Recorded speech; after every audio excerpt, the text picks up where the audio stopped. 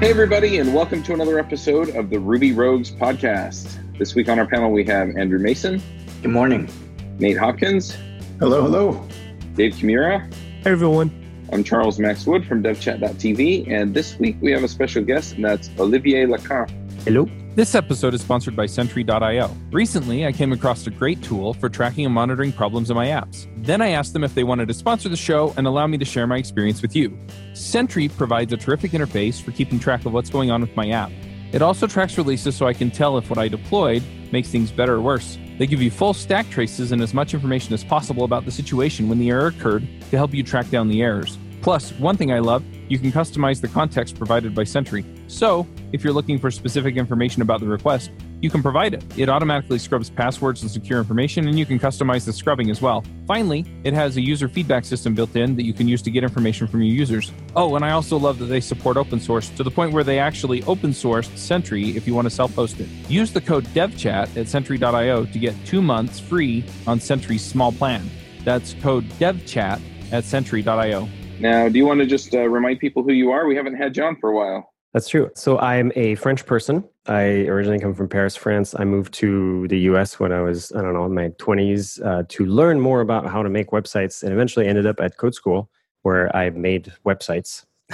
and then basically I've been running and maintaining Code School for years until it was acquired by Pluralsight, where I work now doing interactive education stuff for people who like to learn web things. Nice. And we had some discussion before the call, but yeah, Pluralsight's a local company, at least to me, in Utah. And it was interesting when it got acquired, just to see where they would go with it. And it sounds like, just from talking to you, as a little bit of setup, and then you can dive us into this, is that they've kind of sunsetted Code School itself. It sounds like they're still doing the content, but they're not using the platform anymore. Right. Do you want to just give us a rundown of our topic here? It's the life and death of a Rails app. Yeah. So essentially, it's kind of talking about the whole spectrum of when you create a Rails app, or any app really. When you get excited about a technology, say you're playing with Elixir or any other technology like that, and you start building it, the initial excitement and all the kind of like, dependency shelf, like picking all the things and the candy jars and everything. And then when it starts actually getting customers, and when it starts getting traction and scaling issues and people scaling issues, and eventually either you're successful or you're not successful. If you happen to be successful, either you stay independent or you get acquired. And when you get acquired, there's a lot of things you think are going to be simpler, and of course they're not. And either you stick around as kind of like a part of the thing that acquired you as an app, you integrate, which is a whole technical, minefield, or you just become completely ingested in a new thing, which is eventually what happened to us. I think it took 2 years. So there's just so many people things and technical things that can be discussed, but mostly it's just like this idea that we always plan for the wrong things. We're always like expecting like web scale is going to be the problem, or that anything that's not actually the real problem, which is usually people problem, and just like the churn and the technical debt and things like that, and then also the end of it. Like you just never plan for that. And for user privacy, for instance, there's a lot of problems, especially recently with GDPR, where when you close an app or you close a company, you have this treasured chest of privacy data that you're supposed to do things with now. And it used to be much simpler, just like sell it to someone if you're not moral. If you're moral, you try to safeguard it and put it somewhere safe. But if you get hacked, what happens? A lot of data breaches happen like that because people put stuff away and forgot to lock it nicely. So yeah, lots of stuff like that. Interesting. A few other ways that I've seen this play out too are, like Twitter, when they switched over to Scala, moved a lot of stuff off of Rails, for different performance and scalability issues. And so that was kind of a rewrite. I've seen companies kind of peel pieces off because it's cheaper to run it in the cloud in different ways. So there are a lot of different things that people are concerned with. And I think also, just to your point, when we get started with a Ruby on Rails app, I think a lot of times we don't think ahead just to the fact that eventually the current version of Rails is going to become obsolete, right? And so way sooner than later. Right. And so all of a sudden, we've got to update it one way or the other. And so I've talked to a bunch of companies where they didn't plan for oh, we've got to upgrade to Rails 4. And then all of a sudden they've got a Rails 3 app that they've got to upgrade to Rails 5. And so they've got to upgrade and then upgrade again and then update all the gems. And so, yeah, this planning thing turns out to be a nightmare in some ways. But at the same time, I wonder, is there really a good way to plan ahead for the things that are going to die off in your app or for your app to die off? It's tricky. I don't know if anybody has an opinion, but for us, it was really tricky to plan ahead because every time we predicted, as programmers, we're so bad at predicting everything. We make estimates that are completely lies, and we know it, and we try to make them better lies, but not like truth. It's super hard. So I think that for like you gave an example of like upgrading dependencies. Let me tell you how Code School, the course runner app that had interactive like courses released every month, worked. Every month, we would make a new Rails app. That was the course. We would skin it, have our front-end team design HTML, CSS, JavaScript, everything for that app. If there was improvements to the way that we were handling for, like server-side, front-end stuff, we would make those improvements in the app, at least at first.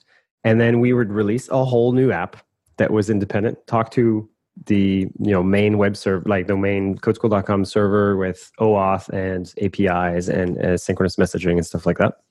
Which means that within a few months of being operating as a subscription-based company, we had 20 or so Rails apps with different versions. Some of them were still happy about that, beta versions of Rails that were running completely different, like security, patch versions or even minor versions of Ruby and Rails. So it's just like, those are the kinds of things that you can't necessarily plan for a lot of other things, but the kind of decisions where moving fast and breaking things kind of mindsets, quickly, you can see, if you look around the field and kind of take a breather for a second, you can see, oh crap, this is not going to work. Like within a few months, reassessing is kind of like this thing of like, yeah, the speed of iteration quickly becomes where basically, to me, it's like putting everything on a credit card. That's exactly how I picture it. Like doing this kind of stuff is like, oh, you have a 17 or 18% interest rate, and it's cool because you have this $20,000 credit limit, but that's going to run out real quick. So yeah, I don't know. Planning is hard. GitHub kind of has a similar story where they forked Rails and kind of had a custom flavor of it for several years, and then finally have just got back onto the main line of Rails release, which is cool because now they can contribute back to the framework, right? And that's actually Eileen Uchitel and Aaron Patterson working on that a bunch. And they gave a talk, or she gave a talk at RailsConf or RubyConf, or I think it was RailsConf, right? And that talk tells you everything, right? It's just 3 sporadically with patchy involvement from a bunch of different people. It's essentially a 3-year effort to, or even more sometimes, just to get back to you're not that special, right? Yeah. And you can contribute back. And I think that's the situation that we find a lot of ourselves in. It's, we read a blog article or we see something new and cool, and we're like, hey, I could use that in my application.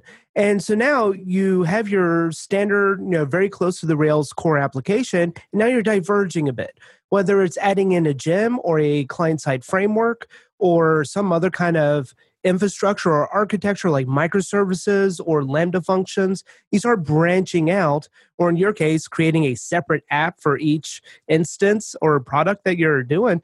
And it's going to complicate everything. Maybe not today. Maybe today you saved a few hours, but you're going to end up costing yourself many, many more hours in the long run. And I think that's where technical debt can eventually cause an application to die. If you're not maintaining it, if you diverge so much that now the application's almost unmaintainable because it's such a mess. Now those original people who implemented those ideas are gone. Now you have a new group of people coming in, and they have like very little idea of its architecture. Where if you stick to the Rails core on something, then you're going to be able to bring in any Rails developer, no matter who it is. And then they're going to be able to look at the application, look at your gem file, look at your routes, look at some of the other things that you have going on, and they're going to be able to get to production or start coding on it really quickly.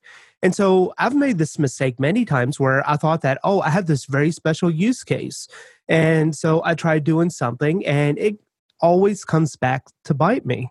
Yeah. So recently in the past year, I've been on this real kick where it's a question, more or less, is your Rails application maintainable?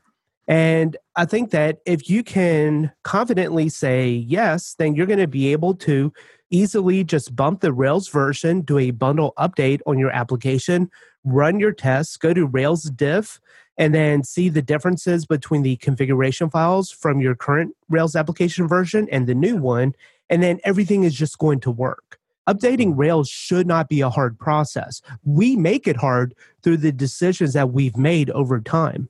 Yeah, and it's also like when you're in the initial startup phase, it's very tricky because you're any longer than 15-minute problem solve feels like you're spending so much money that you don't have.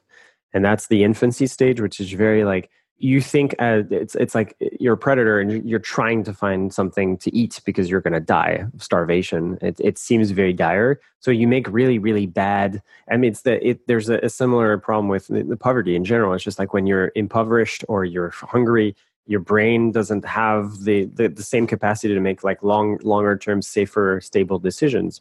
It's not because you're stupid. It's because you're in a bad setup in context. We had the same problem with people, like you just mentioned, people coming in. We had people coming out because startups, by very nature, people leave all the time because they usually people who start things are not great at finishing them.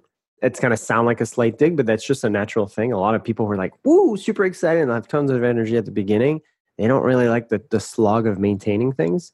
And as you said, if they customize everything, if they fork a bunch of gems, if they do all that stuff, then it's a nightmare. But it seems like it makes sense during the time. And there's moments during the Ruby and Rails development cycles where, or even any gem cycle, where you're like, oh God, this is not moving. Like they're not doing what I want. So I want them to upgrade. I want them to deprecate this other thing. I don't want them to use jQuery anymore. And you're like, just fork it, because literally forked it. I don't want to deal with this. And that's the moment that it's hard. Like what you just said is very wise, but during these phases, these kind of like desert crossings or like the slumps in development of Rails or Ruby or anything, you're like, screw it. I'll just fork it. Yeah, everybody that starts a project and experiences that pain in making some of those rash decisions should be forced to stay at a company long enough to deal with it.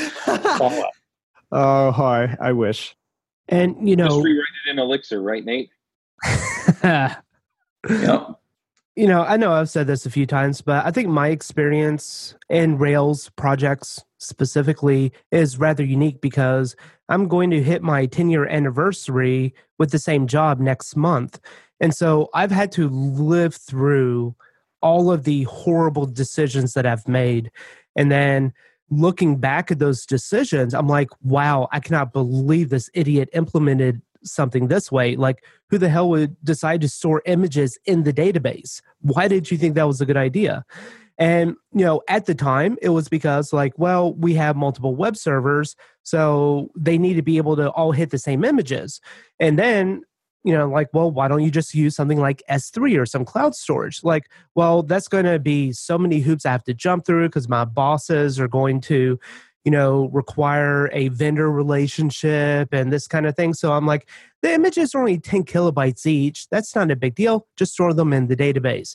Well, 7 years later, that database table is over 30 gigabytes and it just has a user ID and an image. There's nothing much in there, but it just got really utilized. So now it's like, crap, what do we do? Now we had to convert all these base 64s back into a JPEG or a PNG and then upload that to S3 and then create some tieback into the Rails app. So it's a mess. But at the time, it was a decision because I was too lazy to go to management and request access to this resource to do it properly. So it made sense at the time, right? Even if you slap on yourself, back in time, and you travel, it's just like, oh, that made sense back in time. This is why commits are a big deal to me, and the reason why I think anybody with long tenure values commits so heavily is that whenever someone leaves, and at least you have a commit, you can be like, okay, well, I hate you, but at least I understand why you did this. And usually it's you, which means tenure is humbling because quickly, like within a year, you'll see commits. You're like, why is it like that? And it's you in that thing you just described because you're like, I'm stuck. This is my wall. I have to deal with this thing. And I'm doing the best with the tools that I have. Yeah, but it's just one of those examples where I diverged from the best practices route. And it worked at the time and it was great. And it was because it was a business need, or at least I justified it as a business need. And then many years down the road, it's like, okay, it's just going to be easier to rewrite this application, or it's going to be easier to do, something else than to have to continue to maintain this thing because it was not maintainable. It didn't fit into this little paradigm of, being able to just run bundle update, run your tests, and then do Rails diff to see the changes. I've overcomplicated its architecture through poor decision. So I'd like to fold this kind of technical story back into the narrative that Oliver started with Code School being acquired. And it sounds like you maybe had some of this architectural complexity baked into Code School. What was the team dynamic like? So at the time of the acquisition, we had my favorite team I've ever had. Like, it was the best structure of a team I think I've ever had. At the time, we had a team non-computer scientists. And then the two women, one of them was a PhD candidate in physics who had dropped out because it was driving her crazy that she couldn't get results. Like, she wanted feedback, which sounds like a programmer problem. And then the other, Katie Delphin, who's now at GitHub actually, is just like this magic like context monster who just like absorbed context. She was a great team lead, basically. She had the computer science knowledge and everything, but more importantly, she was very good at like 5 steps ahead thinking. Like, we're going to do this, we're going to do that. And so we had managed to build a system that was, despite the fact that, we had limitations because of technical debt and the things Dave talked about, where we, at the time, vaguely remembering, but we had like roughly 3 to 5 million users, not constantly, and then subscribers. I vaguely remember those numbers, but I think we're like 20,000 like paid subscribers or something like that. So it wasn't gigantic, but it, there's a lot of things to do and often not enough time to do them. So we had to like cut and prioritize, and someone had to roll into marketing, development occasionally. A bunch of people were doing billing work, a bunch of people were doing integration work. And then someone like me had to be doing technical debt stuff. So Ruby upgrades, longer running Rails upgrades, longer running everything before both Gymnasium and which doesn't exist anymore, but has been rolled into GitLab, and Dependabot existed, which makes it way easier to deal with these things. Because I don't know if it was Dave that mentioned that, it's just like constantly be upgrading was a thing that I was somehow, to think that a human was doing this, it just sounds like such a waste of time. All these PRs that are opened by Dependabot to update your dependencies are just like magical. So much. So that was the dynamic at the time. You got to cut yourself some slack. I mean, with a team of 4 with 20,000 paying subscribers, managing the entire business, it's easy to see why some poor decisions might get made, right? Yes, absolutely. Also, this is the kicker that I didn't mention, is that originally Code School built its own billing system. It wasn't Code School, it was Envy Labs, so I blame them, but they're nice people. They just planned to reuse it with customers, and they never did, I think. And so we had to maintain and move off of that to a Stripe has Stripe subscription now, where it manages the whole life cycle stuff, but it didn't do that before. So we had to still build that like everyone else and migrate everything. And I think that was the year we got acquired, was the year we did that. So we did all that work and then we got acquired. And of course, the people who acquired us were like, oh, we have this other subscription vendor. I'm curious, kind of the specifics to the acquisition in terms of what the intent was, what you thought was going to happen versus what actually happened. I think I'm speaking for founders and leadership in that sense. I think for every SaaS, software as a service company, or even content educational company, there's always that fear that there's always the driving fear, which is you don't have enough content. People stick around to drive up the lifetime value of a customer. So I think our LTV was around, I vaguely remember, so this is probably wrong, but I think $80. So it's like, it's really hard to deal with those facts. When you see them, they're terrifying. This is the data you gather makes you fear of death is not just vague. It's like you have numbers for each of those things. You know that if in a month more people cancel than the previous month, and that trend changes in any significant way, you know that in 6 months payroll is going to black out. Like it's really, and then for people who love what they do and have a team that's fairly like well adjusted and there's not too much drama and it's fairly, a healthy job. It's terrifying to see people that you consider even like good friends or acquaintances that you like, to see them in the bullseye of that reality. So I think that when the market started getting bigger and bigger and people getting acquired left and right and things like that, you kind of see like small producers like Peepcode and other people were acquired by Pluralsight. Others were acquired by other companies like that. You could see that consolidation happening in that like tech learning sphere. I think the thinking becomes like, well, either we're going to get bought out by someone or they're going to drown us out by producing more content, pouring more money in it. We were kind of in the high quality, compelling, interactive content sphere, which few people competed in, but they had more marketing, they had more everything. They were louder. So we could get drowned out, I think was the fear. And I think the acquisition came after talking to several suitors, more as we kind of fit in because they don't do that, right? They don't do interactive stuff. Pluralsight is very much like video training, at least for many years. It's acquired and rolled into its service multiple kind of like training, mentoring services and things like that are more tailor made stuff and enterprise specific stuff. But at the time, it was similar to the other offerings out there. And it was also kind of restricted to a subset of the technology space, which is Microsoft focused. And we were doing Ruby, Node, a bunch of other exciting hot technologies and front end stuff and things like that. So I think they saw us as kind of like a differentiating factor. And for a while, they used us as a kind of like a premium offering. Enterprise companies would get that on top, a little cherry on top with Code School. And originally there's no plans. And this is the thing where a lot of people think like, oh, they said it would stay around, but it didn't. Most companies they get acquired, it's hard to integrate. So they'd rather have it as a separate service. Like at least for whoever's manager and leadership at the time, they're like, oh God, no, we don't want to do that. It's so hard to do migrations. I spent 6 months of my life doing a customer migration with like Stripe and stuff like that. It was horrible. Even if it's complicated to have 2 stacks or something like that, which is tricky, they'd rather keep it around and see what happens. The problem is everything shifts when you get acquired.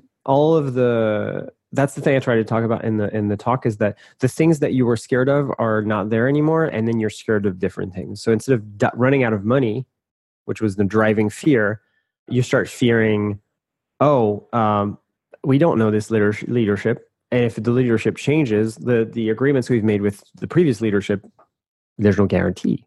And also holding ourselves accountable. When you're a startup and you're starved for, sustainability, you make decisions that are more short term.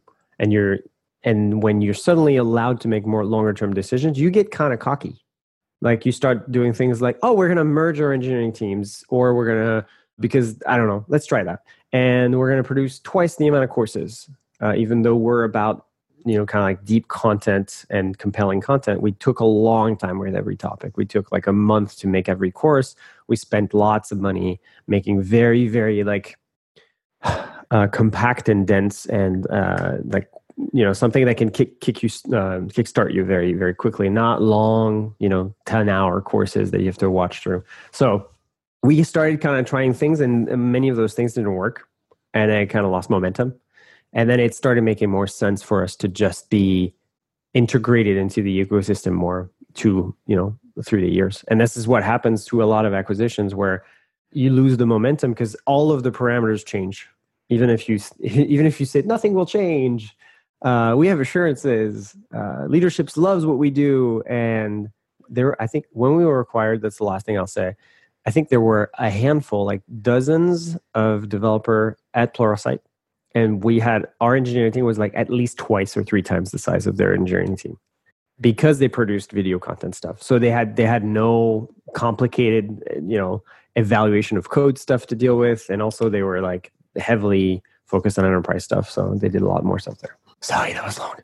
Yeah, so that actually kind of gets into like some of our conversation before podcast started, which is how do you plan for this stuff? Because you had mentioned that oftentimes we don't think about what it means to shut down a product, even if it's just an internal app, right? But a lot of this stuff, it's like you said, you can't foresee it. So how do you plan for it? To me, the great thing to do is to think about the things you don't need right now. A lot of developers, programmers, and web developers, we're kind of hoarders. Like we like to have all the logs. We like to have, just in case we're going to have this extra thing. Some of us are not like that, but thankfully, yeah, there's a few different people. But the perfect example that I used in the talk that I gave was Devise. Very useful tool. Gets you started super fast. You have user authentication, registration, confirmation. If you use it, you should use it.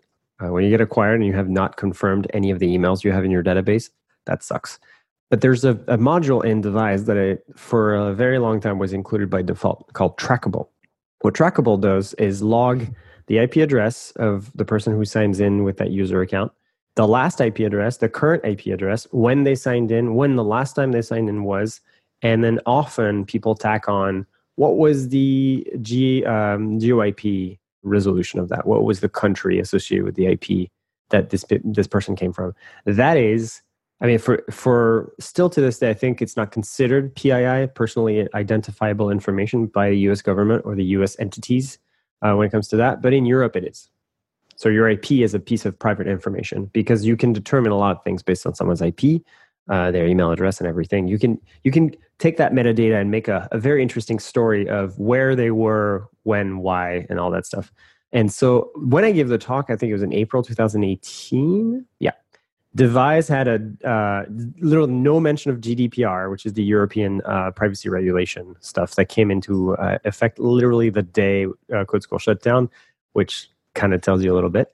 And I found out just doing research before this call that Devise 4.5.0 was released on August 15th, 2018, and removed Trackable as a default module, which is great because unless you have a very, very good reason to have the IP address of the person who signed in for your service because you're doing, I don't know, you're having like massive fraud signups or stuff like that, or people are hammering, DDoSing your service, you should not be holding this data. And this is one of those things which is, you can do a review right now of the things you're using.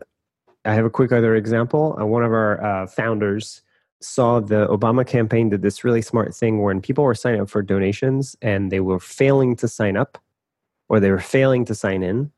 There was patterns to how they failed to sign in. So they would save any failed sign-in attempt form submissions or failed registration attempt form submissions. I might be misremembering. And they would later just run some data against that and figure out, okay, what are the patterns of people who failed to sign in or failed to sign up? And then they would just analyze that data and then, oh, okay, well, put some JavaScript in there and say like, no, you meant Gmail, not Gmail. And that way you get a proper sign up because the email actually is the correct email. And you know, there's a few front end things that allow you to do that. We did that and we forgot about it because the person who set it up just left the company.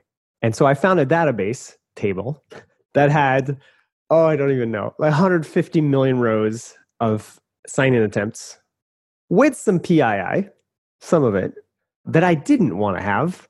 And it was a quick conversation with my team lead, Thomas Meeks. I think I remember saying like, do you know about this? Why do we do this? Have we ever used it? Nope. Can I get rid of it? Truncate, bye.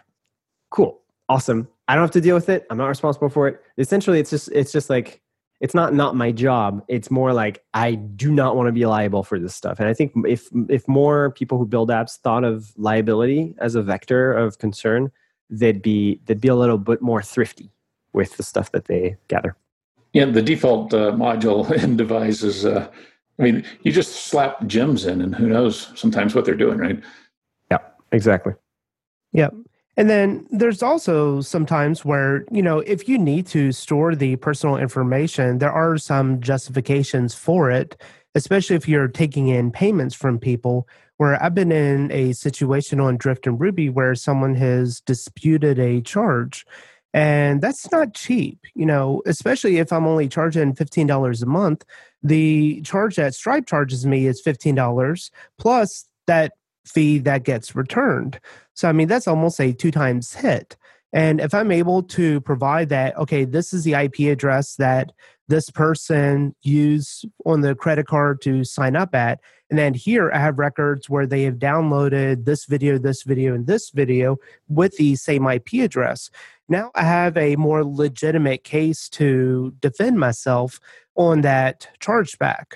But it's something that you have to be careful on because, what is the statute of limitations for a chargeback? If a 30-day window passes, then that data that's 31 days old, do I need to keep it?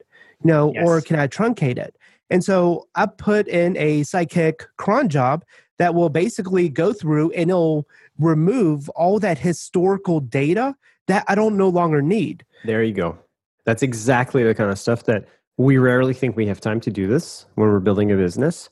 And then really, it's not that much work to clean up after ourselves. It's actually far easier to do it iteratively, like you're saying, in a cron job, than at the very end when you realize, oh crap, I have all this data. And when a user cancels, for instance, for us, before the migration, we told people, hey, we're going to migrate. You're going to get a Pluralsight account unless you don't want one.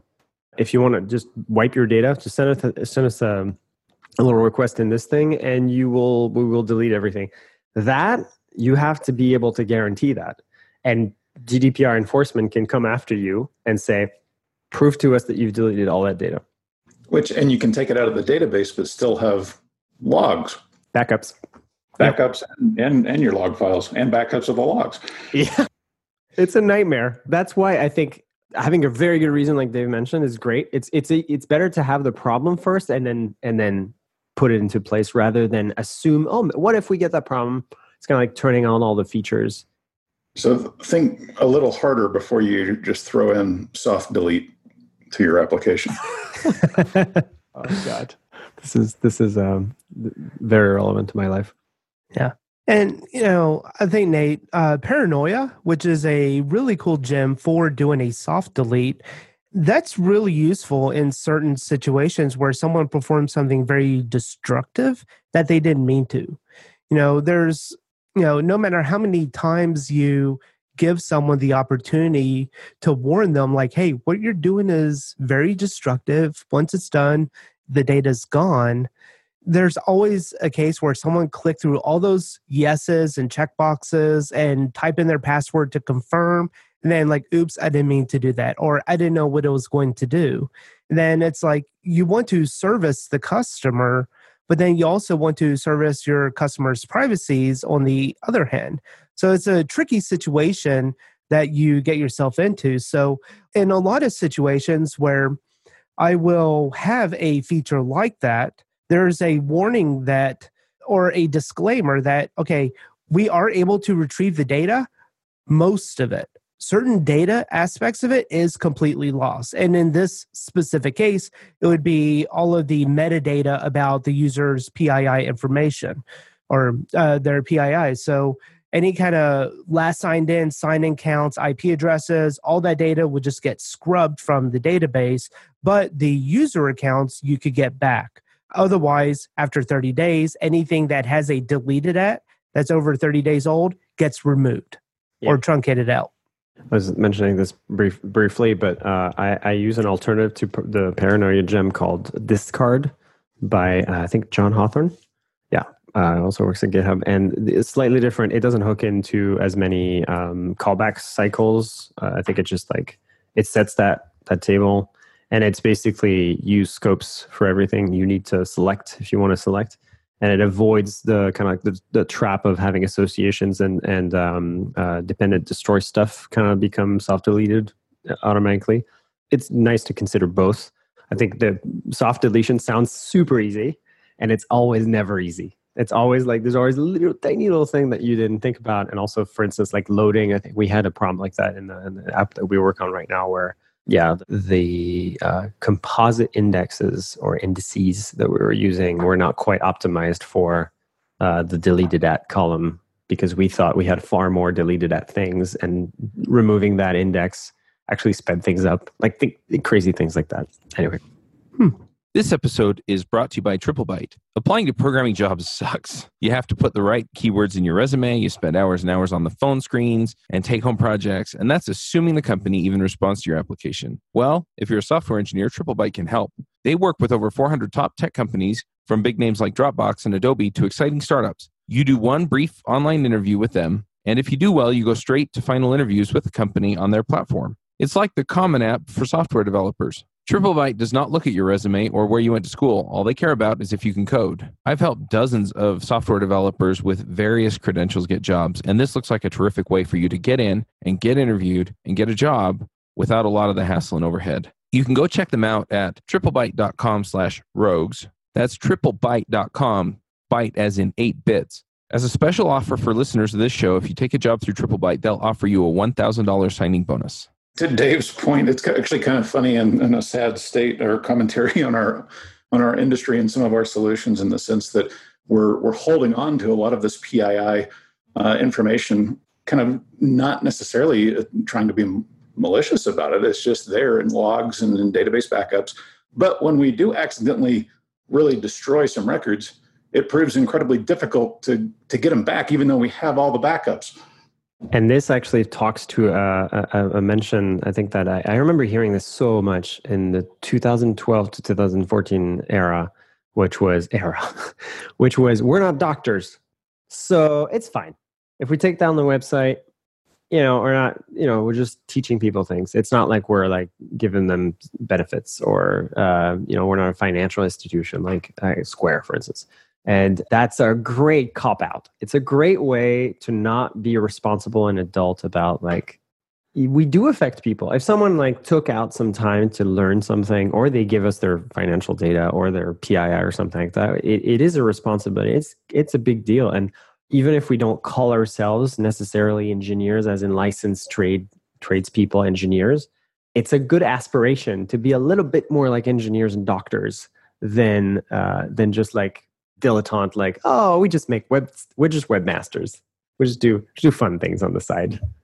Yeah, but it takes a convincing argument from like a senior team to get the business to move in that direction when you're struggling for survival, right? Especially in that startup mode, when you're really fighting with competitors and you don't know if you're going to make payroll next month.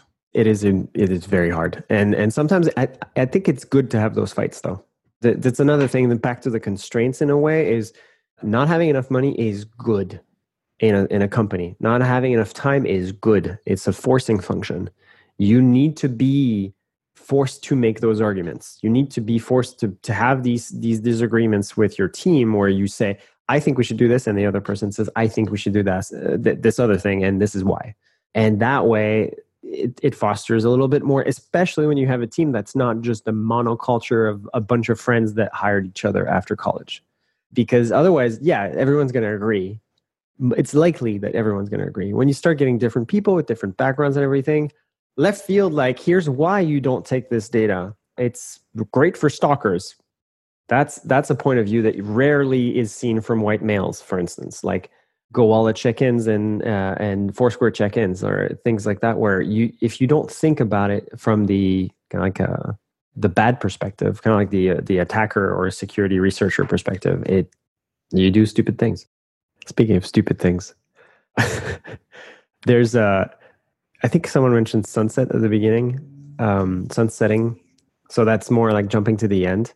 But the total lack of emotional honesty behind the word sunset, to me, is a thing that I rail about a lot, which is we are ending, killing, removing, destroying this thing, right? We're not sunsetting it. There's no one's running on the beach in slow motion with like beautiful like pastel colors and everything. No, it's this thing that you loved. And for us, like a perfect example for Code School is apparently a ton of schools in Puerto Rico were using Code School for education stuff.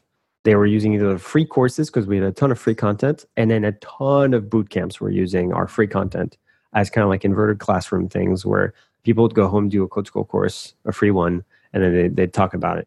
And we like kind of, it's not really statute of limitations, but when we told people we're going to fold Code School and turn it off, they were kind of like, what? I mean, I need this.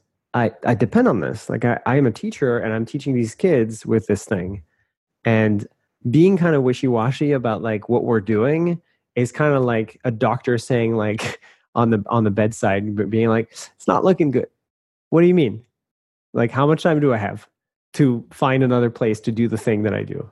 And I just say there's so much of that in this industry, sadly. And I think that it's fine to say, hey, I'm moved on. Like there's tons of startup founders that are bored within 6 months or 3 years and they want to move on to something else. And how about we start saying that? Like, I think that's fine emotionally to say, I had a ton of fun doing this thing. I mean, it wasn't necessarily my case with Code School, but there's tons of things like that, open source projects, for instance, where maintainers are like, oh, they hate the thing that they built. They don't want to deal with it anymore. They're trying to find maintainers. And they don't say in public the thing that they said, in conference hallways, which is like, it stresses me out so much every time I get an issue or something like that.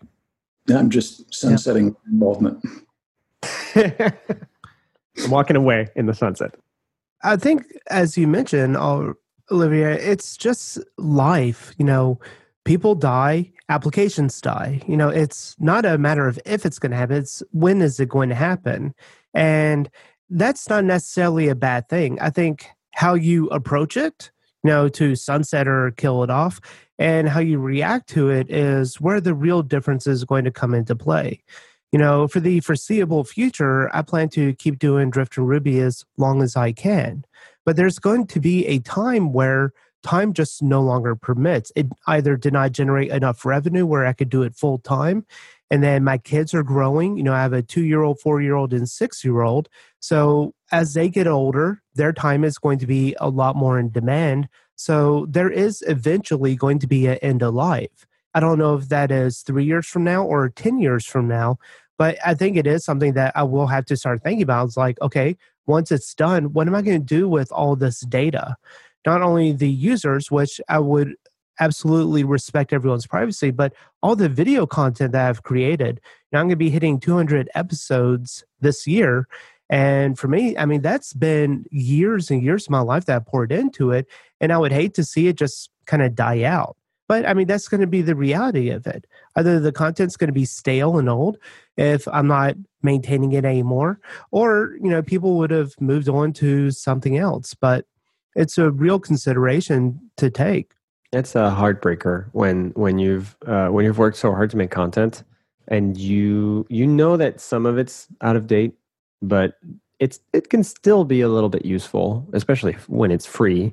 One of the hardest things for me with the shutdown was TryRuby. So TryRuby was one of my babies, and it was like there's that and TryGit. So I wrote TryGit with a bunch of people from Code School and GitHub in 2012. And it was this thing that just like was infrastructure. It was like a bunch of people, which is like, get started, like see if you hate it or if you're terrified of it. Here's a great way to show you that it's not that. It's bad, but it's not that bad. And TryRuby was likewise, like it's just we didn't spend that much time maintaining it, but it worked. It was useful. And now I'm glad there are alternatives, but at the time it wasn't quite ready. And likewise, I don't think there might be a TryGit alternative. But for Ruby, thankfully, there's an open source version, the front end like open source version that's now available on the rubylang.org website. You can get to it. But seeing this resource, like this kind of like thing that people depend on disappear, or just that you enjoyed writing and you were proud of, is not that emotionally just sucks. It's just very like ugh, and yeah, but it's okay. Sometimes things like that go away. So I've been through, almost celebrating my 10-year tenure, but that 10 years, I've been through 2 company acquisitions. So my company got sold and then it got sold again. So, and I've stuck around with it for almost 10 years through the whole thing. And, there has been some of that loss and application that had spent 4 years working on. As soon as the new company acquired it, they said day one, all development on new features is going to stop and sales is going to stop on this. It's not a direction we want to go down. And, how I internalize that and my reaction to it is really going to determine the route I go as a developer. I could just rage quit the company and go somewhere else where I'm appreciated, or I could look back and say, where do I put my value? Where do I put my worth? Is it in the thing that I created, or was it the experience that I got over the many years learning from my bad decisions, learning how to do something new? And if I can take that away from it, then you reduce your emotional attachment to the actual product, because I'm a better person because of that product. Yeah. Oh yeah, it's tricky also because of the kinds of people that tend to work on these early stage or just like young products. But basically, yeah, older people in the industry tend to have families and kids and things like that. And when I say older, I don't mean like older than 20, which is a lot of people. And I think that helps make your focus less, oh my God, this gem that I built or this application is the treasure of my life and my sole contribution to the world. When you have kids or you have a family, it's easier to move on from that stuff. And I think it's also good to have more people like that in the industry that are just like that have kids already, that work in apps and create companies as parents, not as single dudes in a bedroom or in a garage. Who have no responsibilities other than that, and therefore derive every kind of like validation from it. I will say I have never lived through the death of a Rails app because I've been I'm so young of a developer. But I had a mentor, and one thing that he taught me that I still find valuable to this day is that you're going to work really, really hard on something, and one day you might have to completely destroy it. And he taught me this in the worst, what I thought to be the worst way possible. It hurt at the time, but I'm really glad he did this because over time it has really helped. I worked a really long time on this feature. It was very, very, very early in my career, and it was not done well at all. But I had worked really hard on it, and the fact that I had gotten it to work, I was very proud of it. And I took it to him for code review, and he called me up. He's like, look, this isn't like a good way to do this. And he's like, that's when he gave me the little spiel about you really need to learn that sometimes it's okay to delete the entire thing. He's like, so right now we're going to delete this entire thing and start over. It's so hard though. I mean, I still have that problem, even though I'm literally that person. I have destroyed the thing that I worked on creating for years, for 6-7 years. So still now, I'm still that person who I see people at conferences delete code for kicks, as a demo. And I'm like, but no, wait, archive it, put it somewhere in stash. What if you need it later? Just get stash. And then I see people, no, we don't. We just get stash pop or whatever command you use to delete a stash, which I don't know. And I'm in awe of the kind of distance, right? As you said, the maturity of being it's okay. My brain did this. My brain can do this again. Valuing your knowledge that you acquired. It actually kind of reminds me of a college art class I took where early on in the course, we had to produce 100 pieces of original art in a week. And we brought them and turned them in, and the instructor then proceeded to rip them all apart in front of the class and said that destruction is an act of creation. Oh, wow. That's a hardcore version of Andrew's lesson. It was very much a hardcore version. I didn't know my dad taught art, because that very much seems like something that my dad has done. When I was young and when I was going off to college, I was writing these cover letters to send off to colleges saying, here, this is who I am and stuff. And he would look at it and then he would just tear it up and say, go do it again. No feedback, no pointers, just tear it up. Or if I was working on some kind of other project or something that I was getting his opinion on, he just tear it up, said, do it again. So either you will learn or you will eventually learn that your projects isn't where you should put your self-worth. You should put worth into them. You should care about them, but that's not where your self-worth should get derived from. And even if it's the best thing you've done so far, which it definitely applies to me, you might never do something quite exactly that special, in the same way, with the same people and the same. That's the hard thing to do with any kind of project creatively. It's there's tons of things I didn't like, but this was so great. But you'll do other things And then because you've already done that one thing, you'll infuse a lot of these other things. And this is the joy that I've taken. This is the people joy that I've taken away from the end of Code School. Was I've nurtured a few people, and a few people have nurtured me, and we're all like kind of like seeding each other and pieces of the spirit of Code School and things like Pluralsight, like GitHub, actually, like other places. Where so Joel Taylor, who's on my team, works at TaskRabbit right now. Katie Delphin's at GitHub. Thomas Meeks is doing independent game development now. So it's like there's just tons of awesome things happening with all those people, and it makes me happy, and they're just all around. And they always have this moment where they say, oh, back in the day when we did it like that at Code School, this sucked, but this was awesome. And this is an awesome thing that we did. Often it's about people stuff, and more the code stuff disappears. There's a few little trickery things that you're like, oh, we figured out a way that was nice to do X or Y. But it's rarely the code that's like, oh, this was so great. I wish we had saved it. One of my earliest memories, speaking of Code School, was Rails for Zombies with Greg Pollock. That was one of my first introductions to Rails, after doing Ruby for a while. And then, I just want to give him a little shout out. Really enjoyed it. Yep. And that's actually how, that was my second Rails tutorial. And I did that Rails for Zombies beta in Orlando at the Orlando Ruby Users Group. And that's how, I think that was 6 months or a few months into me learning Rails, when I was still kind of like a front-end focused web designer type person and still in school. So I did that little beta before they actually released Rails for Zombies, I think in the fall of 2010. And then in early 2011, they launched a Code School subscription service. And then at the end of 2011, beginning of 2012, I started at Code School. So I literally learned Rails on Rails for Zombies and then worked on Rails for Zombies. So and awesome. A bunch of us did that too. Adam Renzel, who's also at GitHub now, also learned. I badgered him to try Ruby and Rails while he was an instructor at Full Sail University, where I went to school. And he was, within a few months, he was like good enough. Like he'd made a gem and everything. And he started working there. And now he's just like doing super cool stuff. And it's just so satisfying to know that people who just knew nothing. I remember listening to podcasts like this very podcast when I was in school and not understanding anything about MVC, ORMs, web development, and saying to myself, I will probably never understand this, because I think one episode I've listened to of some Ruby on Rails podcast talking about controllers, and we're thinking like, this word makes no sense. I don't understand what a controller does and why it's called a controller. It's not controlling. It's a router. It's routing things.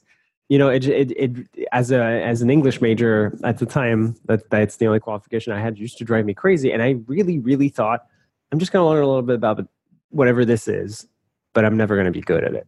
And then it's so weird to see your name and people at conferences going like, oh, I learned Rails from you, or I learned RSpec from you. Like, what? I can definitely sympathize with that, because in college, I listened to this podcast all the time and learned so much, but also knew almost nothing from it.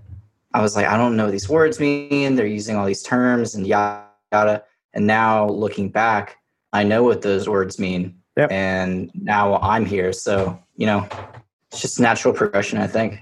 I think it's a useful tool also to do that, especially when you have loss or things disappear or things end, like a Rails app, I do this thing called time machine. It's a time machine something. It's like ego time machine. So you take a time machine, not with you, your person, but just take your ego and how your sense of self-worth back 6 months, back a year, 5 years, 10 years, and realize this thing you thought impossible, now you do it like on a daily basis, and it's not even a big deal. And it doesn't even faze you. But it's good to do that, because I think, Dave, you're talking about the sense of self and how much or worth and how much you derive from the work you're currently doing, like how much worth you derive from that, or how much worth you put in it.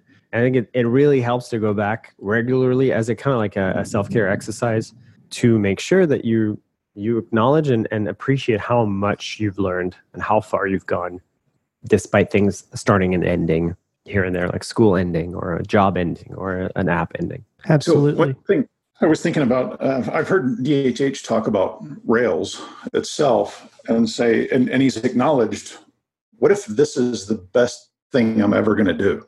Yep. I mean, so I guess in the way it's somewhat of a counterpoint, right? Pausing and saying that might be the best I've got. And if you can recognize that and maybe, I think there's been a significant amount of luck as well, and just good fortune and good timing and things like that that have all contributed to Rails' success. But that also kind of contributes to this idea of, I don't know, maybe that's the thing we should stick with, right? In from his perspective. So kind of like similar to DHH, like I've thought those thoughts of, that this is the best thing I'll ever do. And then it ended. And DHH is lucky because it didn't end for him, and he's very much in control of where it goes for Basecamp and for Rails. So it's good for him. And I think it's nice that he's able to have perspective on it. And people have helped him in the community have perspective on it, because of course he gets tons of feedback from people in the community saying Rails changed my life, right? And people have told me the same thing about Code School. They're like, "Oh, you changed my life." I'm like, it's not me directly, but it's us. And I think it's okay for it to keep going. It's okay for it to end. And I honestly think like it's hard to see where you are. It's back to the planning thing or seeing ahead. Like you don't know if it's going to be the best thing you do. It might feel that way. It definitely will feel that way if you create something like Rails. Yeah, I've had people tell me some of the same things about the podcast, that the podcast changed people's lives. And it's interesting because in some sense, I kind of see where they're coming from. And in the other sense, it's like, yeah, but we just kind of gave you the tools. You went and did all the work, right? And so it's where does it all come in? Where does that all come down? And yeah, so I think some credit is deserved, but on the other hand, I mean, people went and did the work. They figured it out. So I don't know. Yeah, I think one of the original points was taking a lot of satisfaction and fulfillment from the relationships that have been created and established along the way. That's where the real value is. Oh yeah, that's absolutely true. As a Ruby developer, you've probably used Redis for queuing and caching, but if you're like me, you've never completely understood it. You just followed the tutorial to set it up and then hoped it'd stay up. Now that I'm building my own services for other people, I realize that you and I often don't have the desire or time to run an ops or DevOps team, or do it yourself. Plus, since you're not a Redis expert, you're not exactly sure how to know what it's doing. That's why I love Redis Green. No setup. It runs on any AWS region I want, so I can run it near me. And the tooling is amazing. I have to tell you about this feature, actually. It actually maps the memory you're using and tells you where all the memory is allocated. So this makes it really easy to see what's going on in your Redis setup. It also runs on AWS, so it scales easily and can alert you when it hits certain thresholds in performance or capacity. Sorry for going all fanboy on you, but I love this tool. Here's the thing. If you don't want to do ops or are already on Heroku or something, then use Redis Green for the rest. It's simple, yet powerful. Check them out at redisgreen.net. All right, well, we're kind of getting toward the end of our time, and I think we've kind of mined this topic for now. So let's go ahead and do some picks. Nate, do you want to start us off with picks? Sure. So I just recently listened to, just yesterday, the keynote from RailsConf from DHH again, and it's really just fantastic. It's a terrific exploration of what open source is, what it means to contribute to it. It's also kind of a love letter to Ruby. It was just very well thought out, and highly recommend it if you have not seen or heard that keynote yet. Nice. I'm trying to get DHH on so we can talk about it. So we'll see what we can do there. All right. So I have two picks. The first pick is I coughed up the money after seeing the $6,000 or $7,000 Apple display, because I've been in the market for one, but I was holding off until I saw what Apple is going to do with their 6K. I'm like, screw that. I'm not going to buy that. So instead, I got the 5K screens from LG with the Thunderbolt 3 connector, and they are amazing. The quality on them and stuff are really nice. And after seeing a $6,000 price tag, $1,000 didn't seem as bad. And since I'm on my computer all freaking day and night, I figured that having a quality display was, justifiable. And I had another pick. I forget what it was, so I'll just go with that one. Wasn't there a bunch of blowback after WWDC when they announced the 6K monitors and how much they were going to cost? Well, it's the stand that actually made people go crazy. Oh, it was a stand? Yeah, people almost booed. If you watch the keynote, it's very interesting because I watched it late after everybody watched it, like almost a week after, and there's an audible like, what? When they announced $1,000 stand for a $4,000 or $5,000 monitor. Because I think the best argument I've seen on the internet was someone said, like, just announce the whole thing. Say it's $6,000. People are be like, yeah, sure, it's Apple. But if you split the two, it just sounds insane. And it makes sense.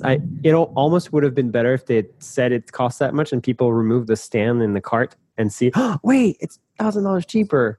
I think they would have, as a negation, it would have been, or subtraction would have been way better for people to discover. Heck, I'll just get a 2x4 and some nails. I mean, it kind of looks like that. All right, Andrew, what are your picks? I usually pick technical picks, but today I have a more out there pick. I'm choosing wild sardines from Wild Planet. And I don't know if you guys like sardines at all, but I thought I hated them, but then I actually tried them and I actually really like them. And these are a little bit more expensive than your 99-cent can, but they're a lot better after having tried some of the lower quality ones. And they're super healthy for you as well. My nutritionist actually recommended them. So yeah, that's my pick. Nice. I only eat sardines to gross my kids out. So I'm going to jump in with a few picks here. So one is I'm currently at Velocity, which is a conference put on by O'Reilly. It's for DevOps. They combined it with the software architecture. And so anyway, I've been talking to a bunch of people. I'm going to go meet a bunch of other people today. This is mostly revolving around Adventures in DevOps, which is a show we're starting soon. So check that out. If you were a fan of the Food Fight Show, which is a DevOps show that was put on by Nell from Chef and Nathan, who used to be at Chef and is now at Google, then, Nell is helping us pull this one together and get it rolling. So I'm excited about that. And she's been on the show before too, so I'm going to pick that. I also want to shout out about Pluralsight. They've got a ton of great courses there. So if you want to go check them out, you can. I have an affiliate link for them, but you don't have to use it. Just go check them out because they've got good stuff. I have a lot of friends who are Pluralsight authors as well. So that's definitely worth doing. Yeah. And then two more picks really quickly, just because I'm excited. My wife texted me in the middle of the podcast, and she's like, check your email for your Father's Day present. And she signed me up for ButcherBox. And ButcherBox is a box subscription where they send you meat. And I like meat. So, they ship it out every month. You get a box full of meat. And did you feel like you had to because of the sardine pick to balance things out a little bit? Sardines? I don't think of sardines as meat as much as I think of like steak and pork. Anyway, me too. Yeah. Is there a Jelly of the Month club? Probably. Sorry, the National Lampoon's joke there.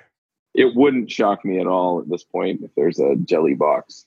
But yeah, so I'm excited about that too. So I'm going to pick that. And then when I came out here, I booked my hotel through Hotels.com. So if you're looking for a way to save some money on a hotel, that's a great way to go too. Olivier, what are your picks?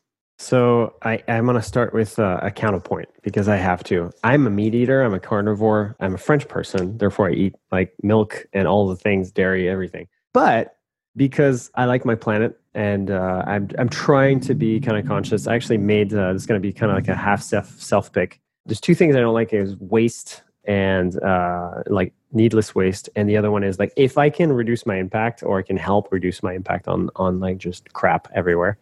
I tried to not drink milk if I don't have to. So if I need to consume like a whole glass of milk, I'm actually drinking something called Oatly, which is stupidly good oat milk or liquid if you want to be contentious. It just has exactly what none of the substitutes to milk have, which is like a little bit of fatty like content in it to make it like substantial. And it works pretty well with coffee. There's a barista edition for people who like to use whole milk with their coffee. That's just thicker and it works better for that. And actually, I'm a coffee nerd. And when I stretch milk, I can make it look like wet paint and it's beautiful and it's delicious and it mixes in perfectly. Oatly's a little bit more like 2% milk in that regard, but it's super good and fewer farting cows. So it helps to kind of reduce that a little bit. And I love cheese. I'm never going to get rid of cheese, but I can reduce milk consumption a little bit because milk is like not really that. When you kind of try other things, you realize it's not that amazing. And then there's something I haven't tried, but I kind of want to try. I love ribeye specifically. It's my favorite cut. But when I eat burgers, I'm kind of curious, like ground meat in general is there's a lot of research to try to make alternative ground meat. And there's Impossible Burger and Beyond Meat. If you have one around you, just as a intellectual curiosity, try it out. Because I've discovered that I don't like alternative fake meat stuff, but things that are good and that you use to replace ingredients with, not just to pretend that they're meat, but to be like, hey, this is also good. A lot of the Impossible Burger, Beyond Meat, all that stuff is pea based. So this is pea protein, and pea has kind of like a kind of like similar irony taste as meat, red meat. It's not going to be a substitute, but it might be good, like a legit good thing to eat.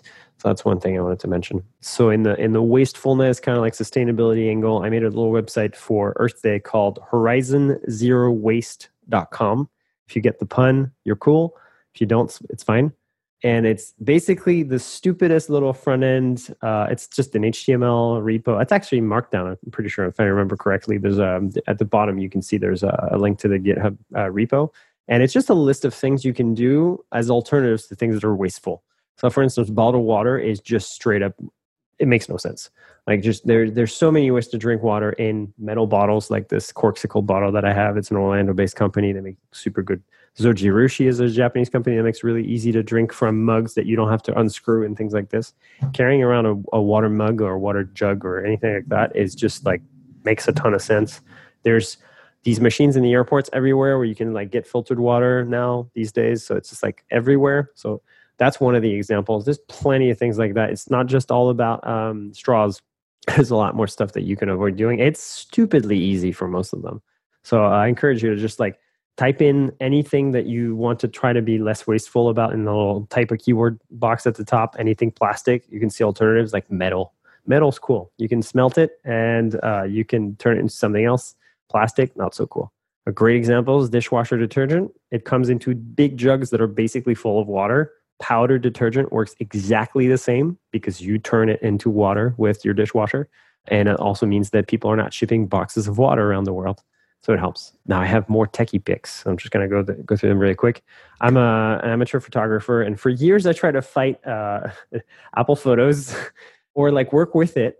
And probably they're going to improve it with the new macOS version, but it's still not quite good enough for the kinds of insane amounts of photos that I take. I take a lot of photos that end up being like 250,000 shots in 15 years or something like that. So it takes a lot of space. I want it synced across devices. Turns out Adobe was there a while ago. They're still there, and Lightroom CC is one of those things where I'm not paid to say this, but as someone who's just a software nitpicker and a photographer, they've kicked ass on Lightroom CC. It's efficient. It uses SQLite as a kind of like a local storage database, but it's all kind of like canonical in the cloud based, which means it's always synced extremely fast to a lot of devices. It has machine learning search, like I mentioned in the pre-call, where you can find like photos of coffee mugs or photos of rugs when you're looking for a thing that you haven't categorized in a thing, and it works surprisingly well. It's fast. The editing is seamless. You can do a lot of things with the keyboard. It's really impressive, and I think they have like cheap or free tier plans for 30 days or something like that where you can try it out. iPhone app, macOS app, and pretty much every platform. Even the web app is great. What's your preferred camera? My camera is nuts. So this is not a recommendation because most sane people would not spend that much money on a camera. So I have a Sony RX1R2, which is a full frame fixed lens camera. That's a 35 millimeter lens, f2.0 Zeiss lens on basically the same sensor as the mirrorless A7R2 by Sony, which is the big fancy Sony DSLR, basically. It's not DSLR because there's no mirror, but it's one of the best there. The sensor is the big thing, the big ticket item. It's just an incredible 50 megapixel sensor or 47 megapixel sensor. And it's a full frame camera, so you get all that, soft focus stuff and bokeh. And yeah, so if you like photos and stuff like that, it's good stuff. Very cool.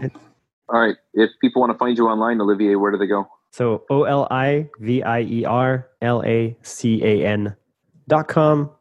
That's my email too. Hi@me. That's the same for Twitter. Wow, I'm trying to spell my name and I'm just like, you can find me if you put Olivier and Ruby in the Googles. You can probably find me on GitHub. Same thing. And I do a bunch of open source stuff, like keep a changelog. And yeah, that's me. Nice. All right. Well, thanks for coming and talking to us. Thank you for having me. All right. Well, we're going to wrap this one up, folks, and we will be back next week. All right. Bye. Bye. Bandwidth for this segment is provided by CacheFly, the world's fastest CDN. Deliver your content fast with CacheFly. Visit CacheFly.com to learn more.